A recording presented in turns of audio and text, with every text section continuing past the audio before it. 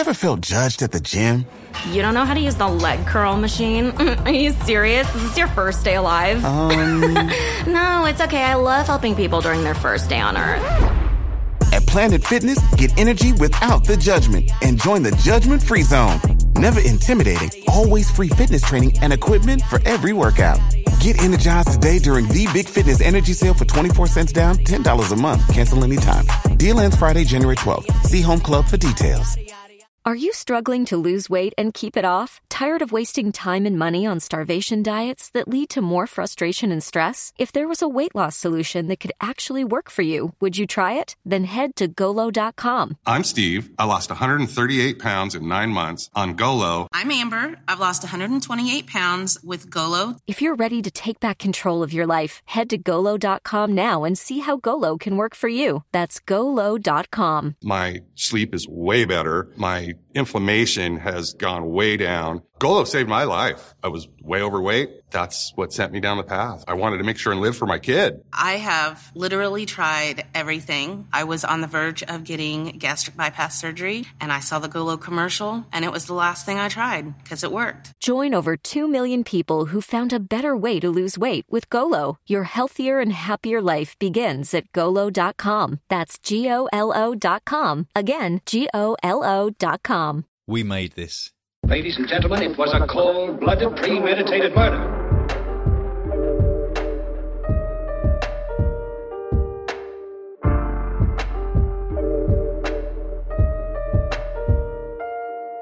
Hi everyone, and welcome to a new episode of the Read and Buried podcast. I'm Frankie. I forgot my own name. I'm Sarah. Wow. Fantastic start. Oh, wow. Okay, so this is the downside of alcoholism. I was literally just drinking a cup of tea of all things. Anyway, I'm sorry, I've really ruined this intro. G&T. Anyway, we really have, because we're about to get all excited and welcome our very special guest today, the very lovely and wonderful author, William Hussey. Woo. Thank you. Thank you for being Hi, with William. us. How are you doing? I'm good. Yeah, I'm very excited to be on the podcast. I feel like I'm kind of like following the path of giants, all of the amazing people you've had on there. Apart from Chris Whitaker, because we're not allowed to... Thank you. Yeah, correct. We're not allowed to inflate his ego anymore. Oh, there's just no room left. Like, it will just explode the earth. But no, we had some great guests on, but we're very excited that you're here and to talk about your lovely books. Actually, this gives me a good opportunity to hand over to Sarah to read the bio that she meticulously wrote and detailed this morning. Yeah, absolutely. Okay. No, I can't do it. Frankie wrote it, so... Any issues? Everyone knows I did. Yeah, but what? You never know, Frankie. You never know. So, William Hussey is the award-winning author of over a dozen novels, including the Crime Fest award-nominated Hideous Beauty and the Outrage. He has also written YA books such as Broken Hearts and Zombie Parts, which is described as a big gay rom-com with heart. Born the son of a travelling showman, he spent a lifetime absorbing the history, folklore and culture of fairground people, knowledge he has now put to work in his Scott Jericho thrillers. In his new book, Killing Jericho, the first in this series, we meet Scott Jericho as the disgraced former detective who is fresh from jail and forced to seek refuge with the fairground family he once rejected. When a series of bizarre murders comes to light, with deaths that echo a century-old fairground legend, the police can't connect the victims. But Jericho knows how the legend goes, and that more murders are certain to follow. As Jericho unpicks the deadly mystery, a terrifying question haunts him. As a direct descendant of one of the victims in the legend, is Jericho next on the killer's list? Outside of writing, William lives in the seaside town of Skegness with his faithful dog Bucky and a vivid imagination. He loves Agatha Christie, a certain Belgian detective in particular, and is an all-round utter delight of a human. Oh, well done, Frankie. Thank you. All correct, all accurate, I assume? All accurate, especially the delight of a human being. Yeah, obviously. So that was what I thought. Thank you. That was very humbling. Thank you very much. Well, it's all factual. As I say, we before we started recording, we did have a little chat because William listens to my Labours of Hercule podcast that I do, and he's been so lovely and supportive of that. So I'm very excited to meet you finally and have you on here. So thank you. Oh, I love Labours of Hercule. It's brilliant. It's it's one of those things I was saying just before we started that I really identify with both you and Adam. So I was that nerdy kid at school who was like, running into school after the Sunday night David Suchet miraculousness and trying to share all my enthusiasm with all my friends, and they were just looking at me gone out like, what the hell are you talking about? Yeah. Did you hang out with the dinner ladies like Adam? Yes. Yeah. It was me and a couple of English teachers and a cup of tea in the staff room. That's not bad company. It's always the English teachers that are the best ones, isn't it? I always found that. Oh, I had a history teacher who he did this challenge where he said, you must name a 20th century genius. And people were saying like Einstein or Churchill or whatever. And I said Agatha Christie, and he absolutely lambasted me and said that she wasn't a genius and that her writing was terrible. And the fury that built inside me as he was just taking her to pieces, I will never ever forgive him. How can anyone argue that she's not a genius? That is blasphemy.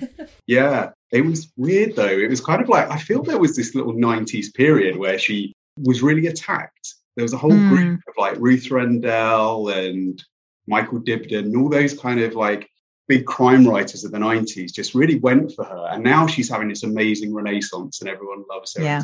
Getting her for the genius she is. So we love that. Yeah, I think they're just jealous. That is an interesting thing though. There is often like I was at Harrogate last year and there was a lot of talk about how historically there was a bit of snobbery around Agatha Christie because her books are very accessible and they're not, literary, masterpieces in terms of language construction and whatnot. But that's the beauty of them, is that anyone can pick up an Agatha Christie, and to translate the genius of her writing and the genius of the mysteries so that anyone can understand them is incredibly skillful. Like, you have to be a genius to do that. Absolutely. And it was like, so I had an argument with Ruth Rendell when I was 14.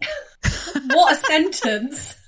CV line right there. I was at this kind of proto Harrogate Crime Festival, and I was by far the youngest person there. My dad took me, and Ruth Rendell was there, and she was on a panel, and she was really laying into Agatha Christie. And what she said was, the best I can say about her is that it's a bit like slipping into a warm bath. It's fine, but it's not very invigorating or challenging. And she's slamming on baths. Yeah, love a bath. What a miserable cow. But she was like, and I put my little 14-year-old hand up and I was like, so because she said, oh, well, she's not very dark, she's not very challenging. And I said, right, well, she doesn't have a load of blood, guts and gore on the page, but you've got some of her plots, conspiracy by a whole group of people to systematically murder someone who abducted a child and murdered a child. You've got kind of like a book where a child is drowned in while they're bobbing for apples. That's pretty dark stuff. I don't know what anyone else's definition of dark is, but that's pretty dark stuff. Right? Yeah, God. That's the thing. Just because it's not all gory and violent, that doesn't mean it's not dark. Wow. What I'm saying is we should round up a posse, go for the history teacher, and then go for Ruth Rendell. We can do like a vigilante mob that we can lead everyone over, because this blasphemy cannot stand. It's outrageous. Terrible, terrible.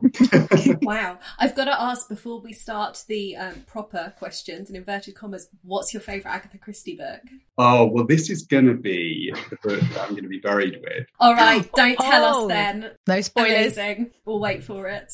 Also, I love that answer's come in, so I'm very pleased. You are very, very good company here today, William. So let's start off by talking about you and your brilliant new book, which Sarah and I have both read and thoroughly enjoyed. Very exciting. And also just your writing. So you write a lot of different styles. A very interesting career path you've gone on. So how did that begin for you? Yeah, so it all began, I think, about 15 years ago.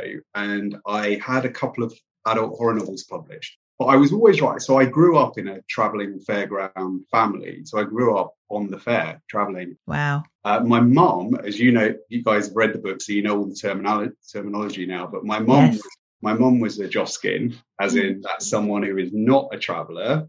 And she married my dad. And so I had two kind of influences. I had the oral storytelling of the travellers, who are these amazing, brilliant oral storytellers, can spin a yarn. I think it comes from that gift of the gab and the spiel and getting people in and getting their interest in the games and rides and stuff.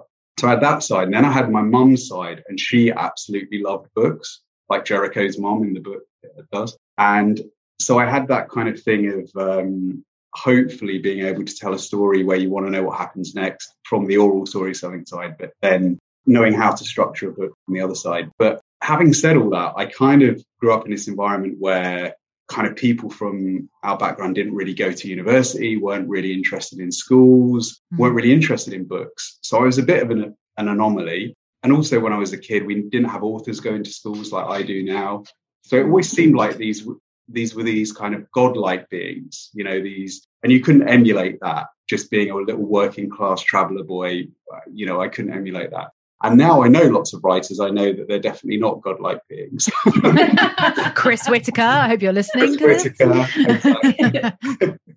So it took me a long time to get round to writing these horror novels. So I started off with horror novels. Then a friend of mine challenged me to write some YA, some horror thriller YAs. And then I actually came out as gay quite late, again, because of the kind of prejudice and the culture, which is again reflected in Killing Jericho. I wanted to show that whole traveller culture in the book as all the positive sides of it, the community, the support you get, but also some of the negatives. And there are a lot of small c conservative opinions still in it. So I actually came out quite late.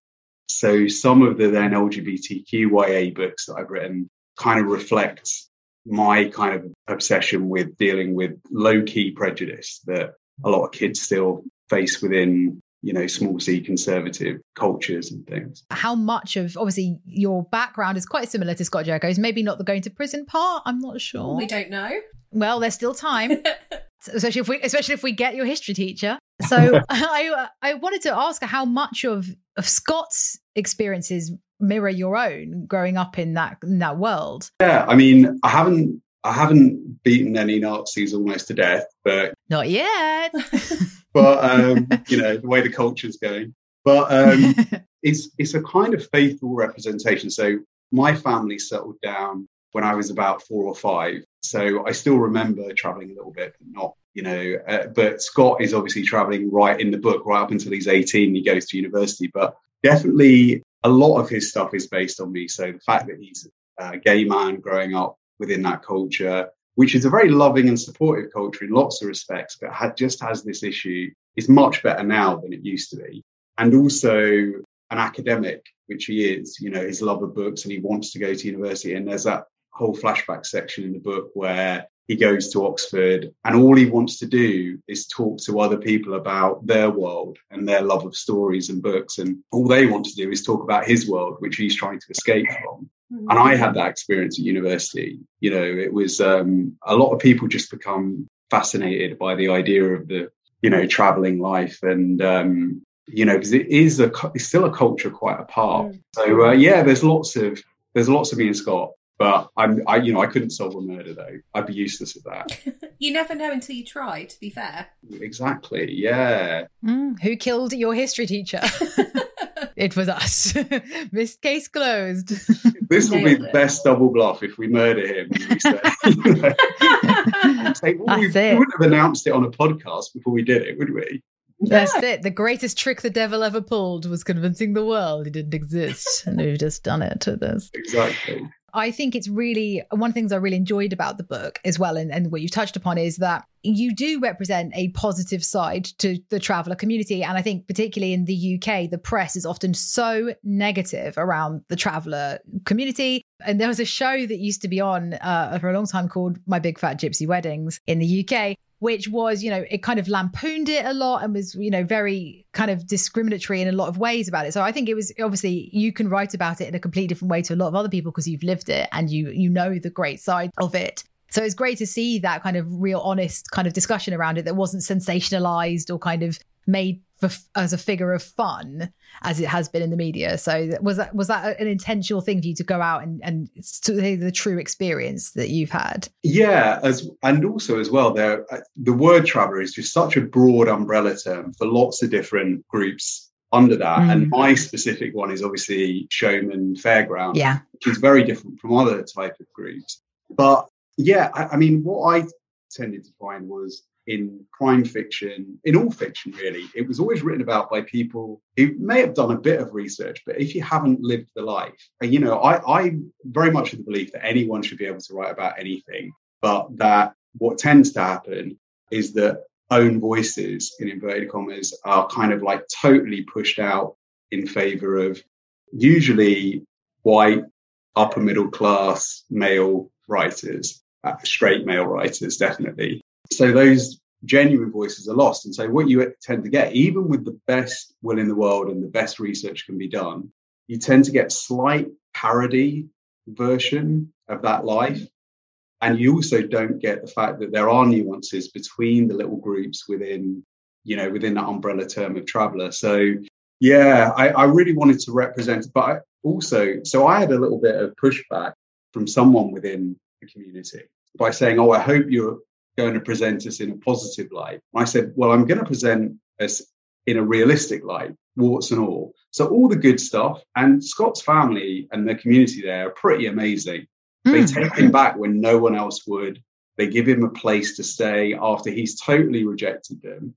They're very supportive, but also, I wanted to show that he had never felt comfortable in that life because of his sexuality and stuff like that. But I don't think it does anyone a favor just to say, I'm just going to do a hagiography and do a totally rose-tinted view of what a community is like. It does a disservice to them as well. I think you've definitely got a very fair representation in there. It was a delight to read about. What I really loved was the whole setting, because it's not something that I've ever seen in a book before. I mean, I really only read crime thrillers, to be honest, but I've never seen one set in any sort of traveller community before, and I really loved that. And I also, there was a review I read when I was researching the book earlier, and someone described it as casually queer, and it was that sort of thing of there's a gay character, but the book isn't about the character being gay, and I really loved that as well, because quite often the whole personality type of the oftentimes token gay character just surrounds that, and it was really refreshing. So it was something new, but you didn't make a big deal about it being something new, the whole piece. So and that's he's basically just he's got all this kind of like baggage that he's carrying with him, as all detectives must have baggage. But he's got all this baggage, but the fact that he's gay is almost an irrelevance to him. It's kind of like he's got his love interest, he's got his boyfriend that he lost, but it's kind of like, apart from the fact that he still carries that thing of like the community not fully accepting him when he was younger. I didn't want it to be an issues book. I've written a couple of YA issues books, but that's not the point of the story, really. And that kind of thing of him being also, that he is, he's got a brilliant kind of mind for puzzles. He's completely intolerant of violence against people who he would feel that he should protect or look out for. And he, the fact that his sexuality is not relevant to that, it's, I did actually. So we've had some really lovely reviews. Virtually all the reviews have been really, really lovely. But we did have one the other day, basically said, gay sex and crude language does not a good book make. That's a great book. What?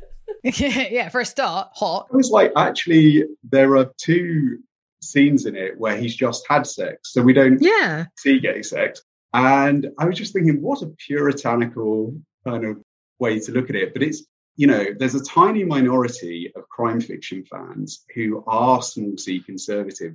They almost like the genre because a lot of crime fiction will set the world to rights, in inverted commas, and that's what they like to see. They like a neat, ordered world where everyone is in their place and everyone knows what they should and shouldn't be doing. And so I don't know. I'm hoping that guy is just going to be a one-off, but you just kind of wonder whether I am kind of Daily Mail baiting slightly with a gay traveller detective. And if so, I'm very proud of that. Love it. Damn right. I'm really intrigued as well about your writing process. Obviously, because writing for such different genres as well, like YA and the zombie side of things versus the kind of grittier crime things. Do you have a different process when you're writing across genres, or is it largely the same? Yeah, I think the approach is largely the same. It's just kind of books that I want to read, really. So I love reading all different types of fiction. Crime fiction is my favourite because I basically, I mean, slight side story, but how I got into it was because I was living in Wales at the time, and my granddad took me up to the village hall, and they were showing rainy Sunday afternoon, and they were showing Peter Ustinov's Evil Under the Sun. Oh, that's a great one. I was, I think, about 8 or 9, and I remember just sitting. It's the campest thing ever. It's such a camp movie. But I remember sitting there just thinking, at the end, thinking, this is the cleverest thing I have ever heard of. It's so brilliant. And as a side note, the guy who showed that movie, years later, we found out is a serial killer. Amazing. What? Yeah, I've forgotten his name, but I think he's North Wales's only serial killer, and he owned a cinema in North Wales, and he used to go around showing films at the local village halls and stuff. Ironically, murder mysteries. Murder mysteries are very strange. Anyway, I'm going really off topic. No, we want to go back to that in a minute, because that's a future book, surely, right? Yeah, exactly. It was, it was very funny. I was watching, well, it wasn't funny, but I was watching a documentary in the late 90s, and I was thinking, that's the guy. Wow. But I love reading kind of all different. So I love romance. I love, I really enjoy YA. I really enjoy mysteries, thrillers, horror. So I just think, what is the kind of book that I would love to read? And my approach is just to do it that way. Obviously, there's less gory murders in the YA stuff. Otherwise, it's the same approach. Nice. I missold myself slightly, because actually probably the only other genre that I read other than crime fiction is YAs. Can't go wrong with a good YA, can you? You can't. No, yeah. I haven't read Chris Whitaker's YA, so... It's very good, actually. And if you read the acknowledgements, I've got one in there, so... I have to check it out now. Just read the acknowledgement page. I wouldn't worry about the rest. Yeah, skip to the end. And with your writing process, what do you love about it and what do you hate about it? I love most of it. I always think of it as writing the book is an exercise in making your initial idea more shit. As you go on. And I think it's because an idea comes to you, and because it's not limited because as soon as you start putting it in words are a kind of clumsy tool. And they kind of they're not very, I mean, it's not like music where you can kind of I wish I had any musical ability at all, but you can express your idea through music. So my boyfriend tells me, in a kind of almost as a complete thing. Whereas words, as soon as you start putting words down, you're chipping away at the purity of that idea you initially had. And that's why I always think books are abandoned rather than finished. Interesting. I think Sarah said something similar when you spoke to her, that in the end, you just have to say, well, this is as good as I can get that initial idea, but it's never quite as good. So I'd love all of the writing, but being aware that it's never going to come out quite as brilliant as you'd hoped it would be. And I think but I do enjoy all of it. I love working with an editor. I really believe that editors should get a co-credit on the front of books, almost like a co-author, because they put so much into it. And the only bit I can't stand is the copy edit. Yeah. Because by that point, you've read the thing a million times and you're so sick of reading it that you kind of just put, if you don't like, if the copy editor says, I think we should move that comma to here, I'm just like, do it then, please. I don't want to read it anymore. Yeah, I bet. But no, I enjoy all of it, really. I love the research as well. So are you a planner, not a pantser? I am a bit of a planner, and I know there's this very romantic thing that I think a lot of writers will say, oh, I don't plan at all. I just see where the story takes me. And obviously, there's no right or wrong way of doing it. I plan it, but I tend to find that the story does take over maybe halfway through and it changes slightly. But I always kind of slightly disagree with people who say, oh, I'm not a planner. Because I always say, well, your first draft is your plan then. That's true. Essentially, we're all planners to a certain extent. But yeah, I am more of a planner. The other thing with research, though, is that it's a great kind of thing to make you think you're doing work. As I'm sure other writers have said to you guys, writers will do anything to avoid writing. We have heard that once or twice, yeah. Couple times, yeah. Not very organised wardrobes in writers' houses from what we've heard and things like that, yeah. Yeah, or you kind of think, oh, I should really take the dog for a walk, and the dog's looking at you going, I don't want to walk anymore, I'm knackered, leave me alone. What's the hardest part? Is it when you actually sit down and start writing it? Is it that point, or? I always find the middle the most difficult. No, yeah. Because it's kind of like you start with this enthusiasm, and the end, especially if you're doing like a crime thriller and you think you've got a good twist or something. And that rush towards the ending and the big reveal is going to be fun to write. But the middle, sustaining the middle of it and keeping up the pace so it doesn't sag in the middle, I think that's the hardest bit. I'd guess with Killing Jericho, you must have been gagging to get to the end, because we're not going to spoil it, but there are very few twists that I don't kind of go, sort of thought that would be coming. Yeah. Absolutely blindsided. But I had no idea at all. So yeah, I think if it was me, I'd be sitting there the whole time writing, being like, oh, soon, I'm going to smack them in the face. I've kind of had a little realisation, because book 2 is done, eventually, and book 3 is in the planning thing. And because I was talking about this to, I think it was Sarah Hillary, and I was saying that Christie basically has done every twist. Yeah. There really isn't any twist that she hasn't done. And we're all really working in her shadow and just doing little variations of her twist. And I realized the other day that the 3 plots for Jericho are all very slight variations on a twist that Christie has done. And I'm not ashamed to say that, because I didn't consciously do it as like, oh, I'm doing a Christie twist. But I think virtually every twist you can think of is a variation on something she has done anyway.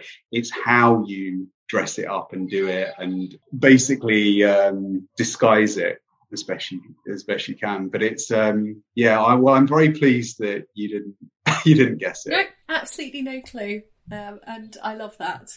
Oh, thank you. It's rare. It's really rare. And I'm curious as well with the twist, which we're not going to give away spoilers because everyone should go away and order the book and read it anyway. With that, when you had the idea for it, was that always the plan, or did you, through the writing, did that suddenly come up more organically? So I'd had an idea for a twist. So I had the whole plot more or less worked out, and I had an idea for a twist. And I won't tell you what it is, because looking back on it, it was quite lame. Well, now I really want to know. And then suddenly, as I was getting into it, the other thing, so I don't like it when authors introduce a twist and they give you basically the information you need to discover the twist 5 pages before the twist. End. That's just cheating. Yeah. So I was basically writing it, and all the characters are in the first half of the book, kind of like, and then we just follow them. But I just started to write about this character, and I thought, is this character what they necessarily appear to be? And I'm trying to avoid pronouns. I know. So it was becoming intrigued. And I'm generally a planner, but it was basically becoming intrigued with that character that the twist occurred to me. Nice. So it's unusual for me. It's kind of a character-based evolution of it, rather than me sitting down and thinking, right, this is the twist, and then working out how the character fits into it. But yeah, that's a nice way of doing it. I think it was Nikki French, actually, who we had on recently. They were saying that even when you have a plan, there still has to be that room for the creativity and the character to take over. I think they were saying about one of the characters in their books who they'd originally written in as a bit of a plot device, and then he stuck around, and all the other characters liked him. He got on well with them, so he just kept appearing in their stories. So it's just that you just never know. I guess you never know when you're creating the seed of a character where it's going to grow to. And that actually happened again in book 2. So really? I'm kind of hoping that you don't guess the twist of book 2, but it's kind of like it was thinking about a particular character and thinking there's more to this character, and the twist is in the character. So intriguing. I hope I'm not being so obtuse with it. It's kind of actually thinking, I don't even know what he's talking about anymore. No, it's just all the more reason for people to read the books. Yeah, exactly. Yeah. So one question that we ask all the authors we interview is, if you had to be a character from one of your books, who would you be and why? I know that you said that Scott and yourself, obviously you have a huge amount of similarities, but is it Scott? Is it someone else? So I wouldn't like to be Scott because... Tough life. He's had a very hard life. And I mean, basically my plan is with these books, so I've been commissioned for 3, so I'm at least 3, hopefully. But I'm envisaging the first 3 to be a trilogy where we go on a journey with Scott, real arc. But he has got a lot of rage. And what I like about him, though, is he tends to direct it at people who deserve it. Yeah. I mean, I don't waste much sympathy on the people, on the particular person that he does have in his sights in the book. But so I wouldn't like, because he's got so much rage, and I'm not a very rageful person. I'd actually really like to be Harry, Scott's love interest in the book. Yeah, he's nice. He's nice. He's very sweet. He's also, so my partner is a brilliant musician, and I cannot sing. I'd love to be able to sing. I'd love to be able to play the piano. And obviously Harry is a chorister. He's got a beautiful voice. He can move Scott to tears, which is no mean feat in the book. And, you know, he's got his own demons, but I think, I mean, when I was thinking through Jericho in particular, I was thinking, God, do I want to be any of these people? Because they're so, a lot of them are very damaged and stuff. But yeah, I think Harry would be the one. Oh, I like that. Good choice. You've also made me think, I don't think we've had a single author, Frankie, say that they would want to be the killer. That's true, isn't it? Yeah. Interesting. And then the day we do, that's when actually it's all part of an entrapment plan to expose them as killers to the police. And then that's how we get them. Yeah, well done, William. You've escaped. You passed the first test. Although, no spoilers, but I'm just thinking about Harry now. Oh, okay. Maybe he's not that nice after all. Well, we can't have any spoilers for Killing Jericho, but there is that thing with Harry. Yes. Yeah, that's true. So, anyway, won't say anymore. People listening, if you haven't ordered it already, then God, hurry up, because you got to catch up with the conversation here. I'm also really intrigued as well around writing a series and that decision to enter into a long-term plan with a set of characters. Was that something you set out to do, or did it happen kind of accidentally? Yeah, I kind of thought that he had more life than one book. There's also lots of questions in the first book, and they're not answered in the second book. They will be eventually, of stuff like what happened to his mum, because his mum we know his mum has died, but we don't really know the story behind that. And we know that was the catalyst for him essentially leaving the Traveller life. And that is kind of explored a little bit more in book 2. So, yeah, I just thought there was a lot more life left in him. And I'm really hoping, because I've got a book 4 idea, which is, I've been commissioned for 3 books. So just hoping that they will be successful enough that we get commissioned for more books, because there's a new chapter in his life after this kind of trilogy ends, in my mind anyway. Brilliant. Okay. It all depends on those pre-orders. So.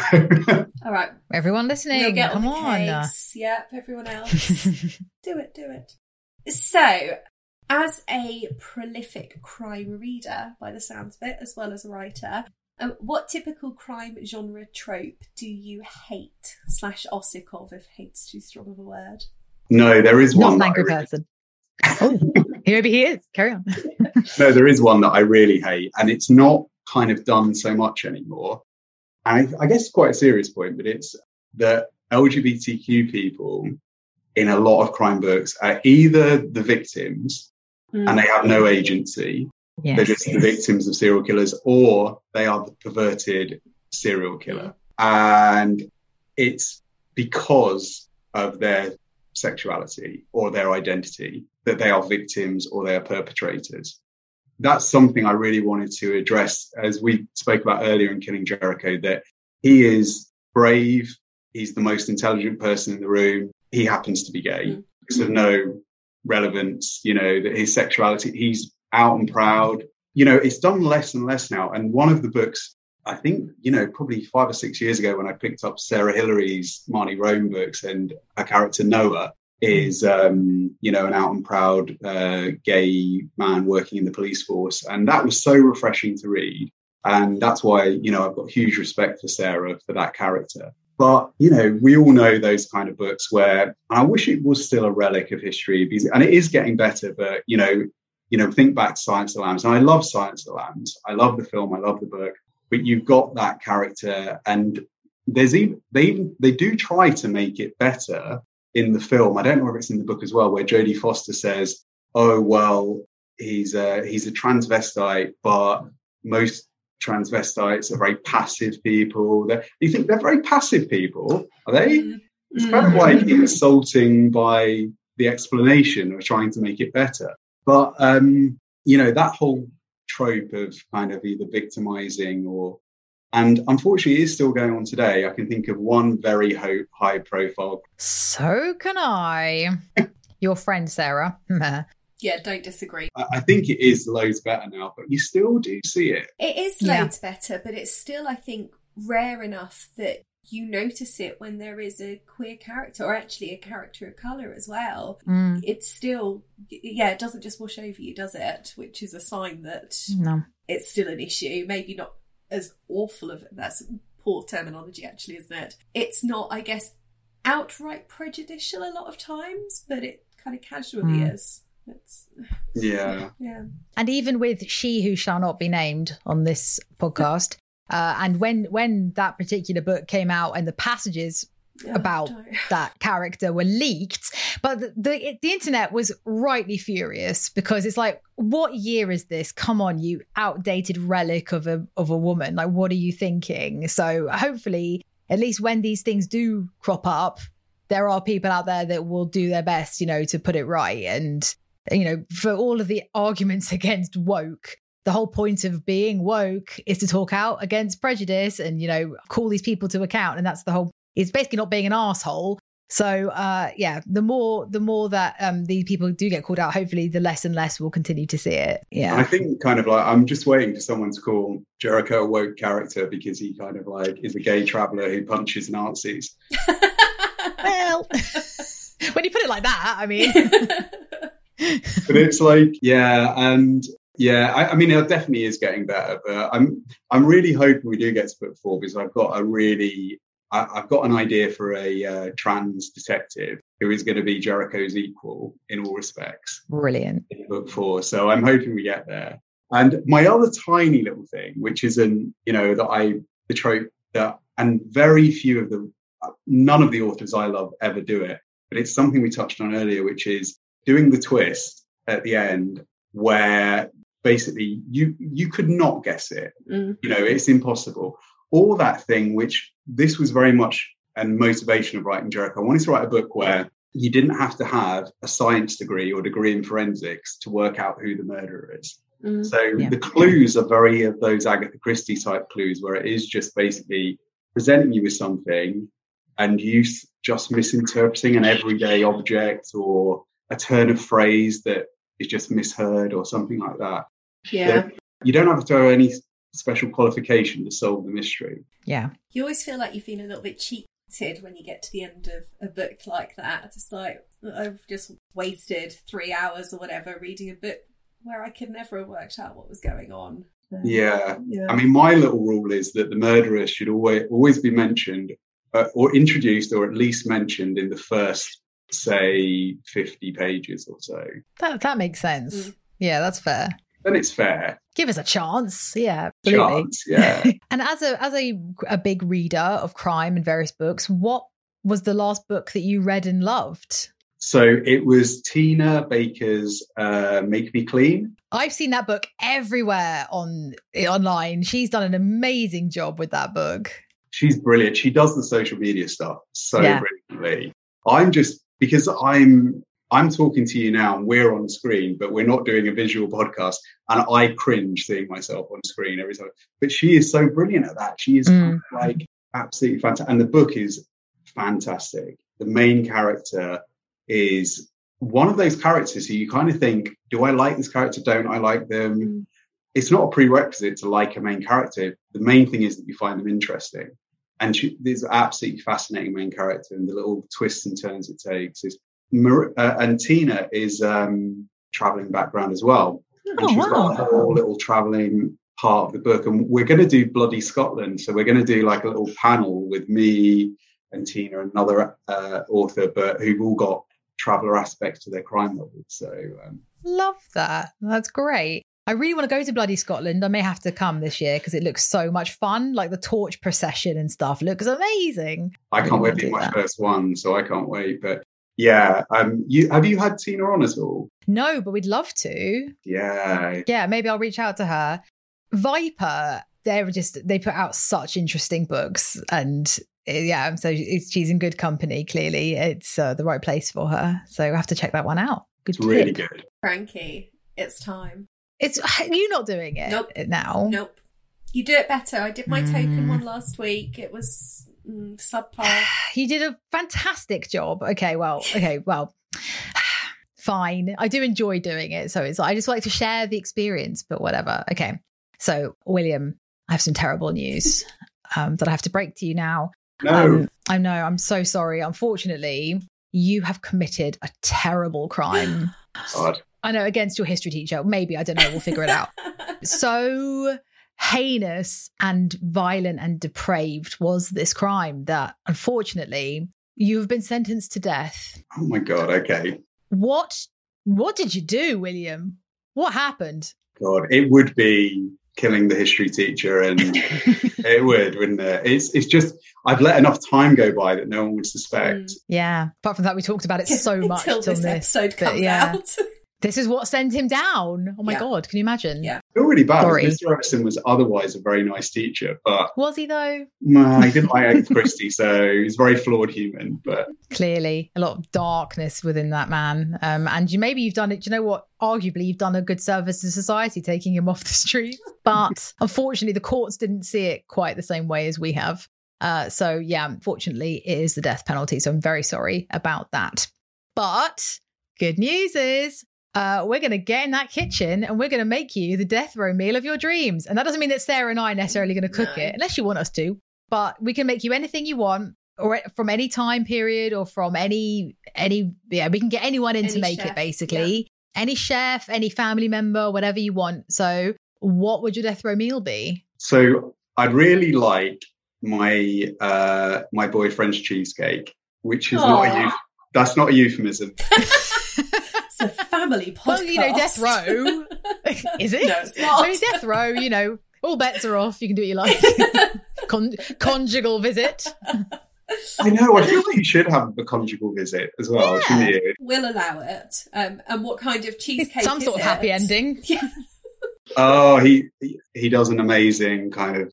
What did he do last time? This is the cheesecake, by the way.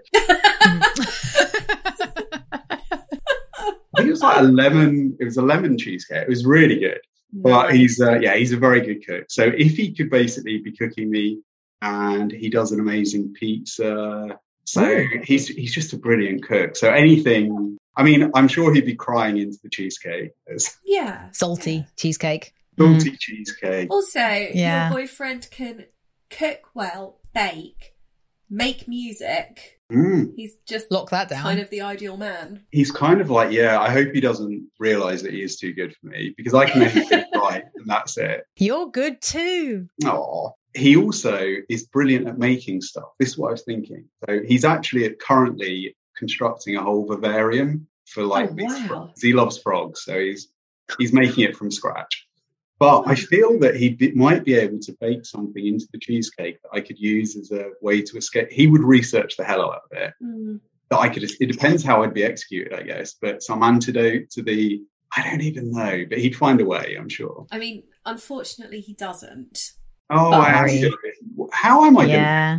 Well, I mean, do you have a preference? You can choose. Yeah. So I think I'd like to. So I wrote a series of YA books called Witchfinder, all based on the 17th century witchfinders. This is going to sound odd to begin with, but I'd quite like to be burned at the stake. It is That's odd, pretty odd. Yeah. All right. It's that thing. Did you ever hear of that thing where their family members would come and throw explosives into the fire? Oh, no. Yeah. Okay. Yeah, so I'd quite like that because I'd like them to come throw the explosives into the fire, because all the people like cackling and rejoicing at my death, I would then shower them with bits of my gory body as the explosives. Nice. So I would, get some kind of revenge anyway. I think your boyfriend could probably build the best explosive. Yes. Yeah. So it was over very quickly. Yeah, or he'd build a really beautiful pyre for us to tie you to. Like, it would be stunning. Yeah. Lots of frog kind of emblems on it and things. It would look great before we set fire to it, unfortunately. But that is a bold choice. I'm impressed. It is. I think it would be quite quick though. If I that's the proviso. If I had the explosives. Yeah. It kind of ruins our next question because it doesn't sound like there'll be much to go into the coffin. Fine. To be honest. We'll gather all the goop and stuff and put it back in the coffin. Yeah. Yum. So after you've eaten your cheesecake and pizza and blown yourself up and become a cheesecake. Yep. Lovely. One final gift to you. You can pick any book you like to be buried with.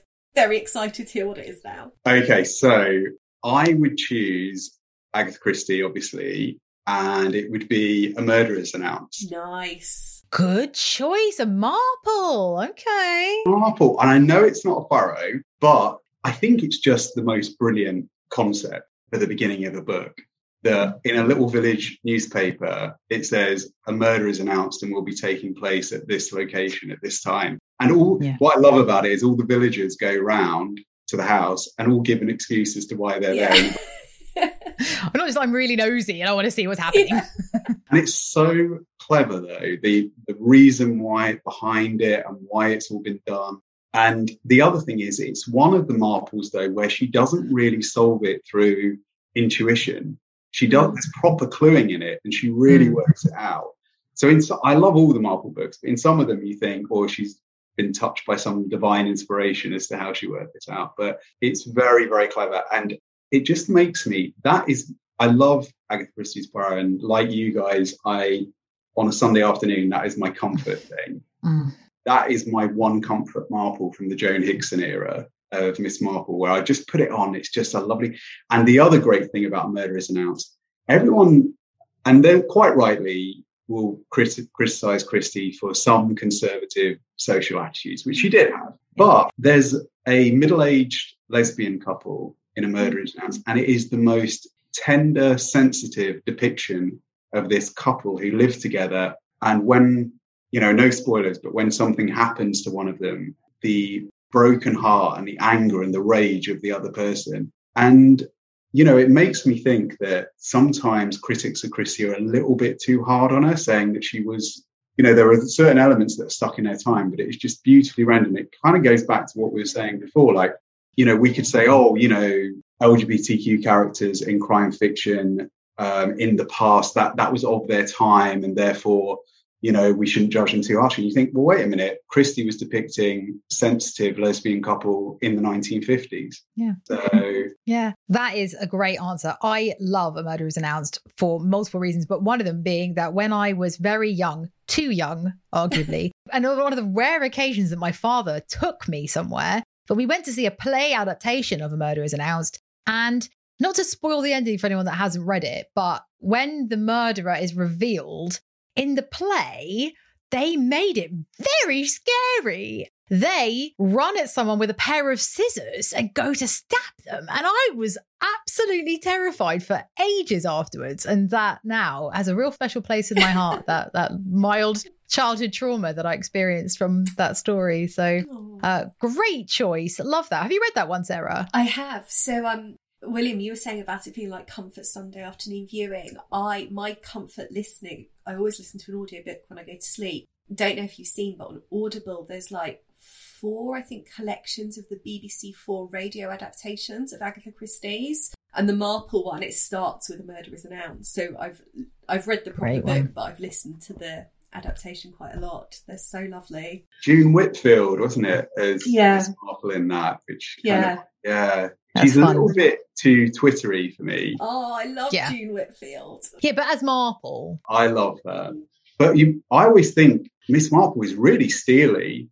She's like, I love, apart from Adam and Frankie, I bow to no one in my love of Poirot. But Miss Marple, she's got she is much more steely than Poirot. She's so hard. I mean, she is like, if anyone murders anyone, I'm going to see you on the gallows and I'm going to be attending that kind of like execution. She is, And it's especially chilling when you consider that she really has no reason to be involved at all because she's literally just a nosy old woman. Poirot was a detective, so it makes sense. Yeah, you're right. That's a really good point. The wildest Marple casting, I think, was in the film version of A Mirror Cracked from Side to Side. And it was Angela Lansbury played Marple. But she was the same age as Joan Collins in that film.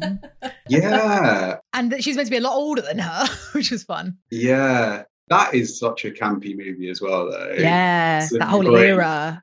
Yeah, I love it. Yeah. This is the thing, kind of like, David Suchet is Poirot. There is no other Poirot. Correct. But I enjoy Ustinov as a kind of weird alt universe Poirot.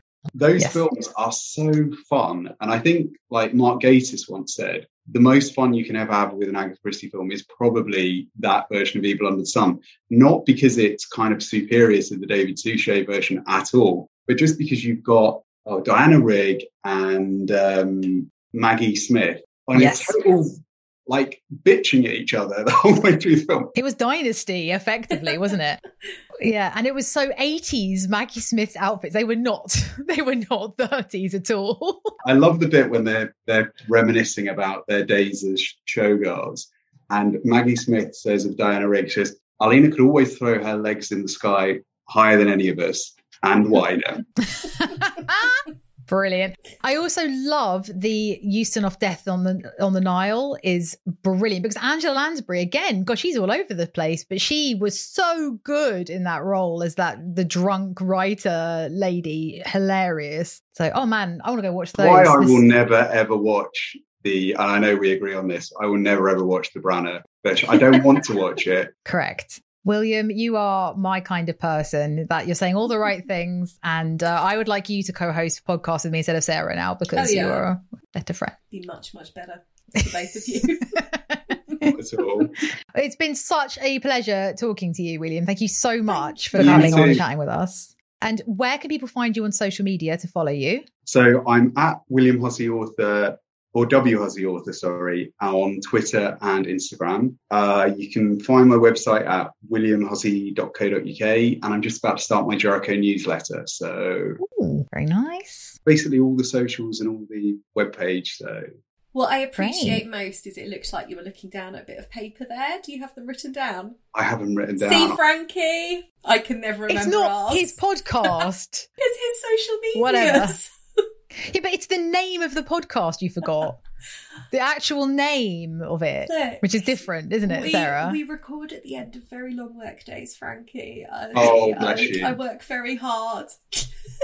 Sarah, where can people find us on social media? This is your test now. Where can they find us? At Red and Buried Podcast. Yeah? Yeah, just Google. Nikki French said it best. Just Google it. On Instagram and Twitter, and we've got a website, Red and Buried Podcast. redandburiedpodcast.com. Yeah. And you can email us at redandburiedpodcast@gmail.com. Very good. Oh my God, I'm like a professional. Wow, 30th time's the charm. Good job. William, thank you so much. As everyone needs to go and buy The Wonderful Killing Jericho and give it 5-star reviews on everything because it's great. And can't wait to get our hands on the second and third. Me too. Brilliant. We'll send you a proof. Amazing. Oh, yes, please. And will you come back when book 2 is out as well, please? Oh, yes, please. That'd be amazing. Yay. We'll let people listening go. Thank you so much. Come back soon for another Red and Buried podcast. Yes. Thanks, everyone. Bye-bye. 100 years since Nosferatu first terrified audiences on the big screen. 30 years since Francis Ford Coppola gave us Bram Stoker's Dracula. And 10 years since Dark Shadows with Johnny Depp. Vampire Videos is a podcast taking a look at this iconic blood-sucking monster on film and television. I'm Dan Owen. And I'm Hugh McStay. And we're here to guide you through a century of vampirism on film. From Hollywood's golden age with Bela Lugosi as Count Dracula, to the more lurid hammer horrors of the 60s and 70s starring Peter Cushing and Christopher Lee. Through to the 80s boom in vampires, which brought these creatures of the night into the modern age. And everything this century's had to offer us, from foreign and independent films, spoof comedies, and even teenage love stories. Yes, I'm talking about Twilight. We aim to cover it all, one bite at a time. So join us on a voyage into the depths of vampire cinema, old and new, with weekly guests offering their own insights and expertise. And why not follow us on Twitter @VampVideos. A proud part of the We Made This podcast network. Subscribe now to Vampire Videos, and thanks for listening.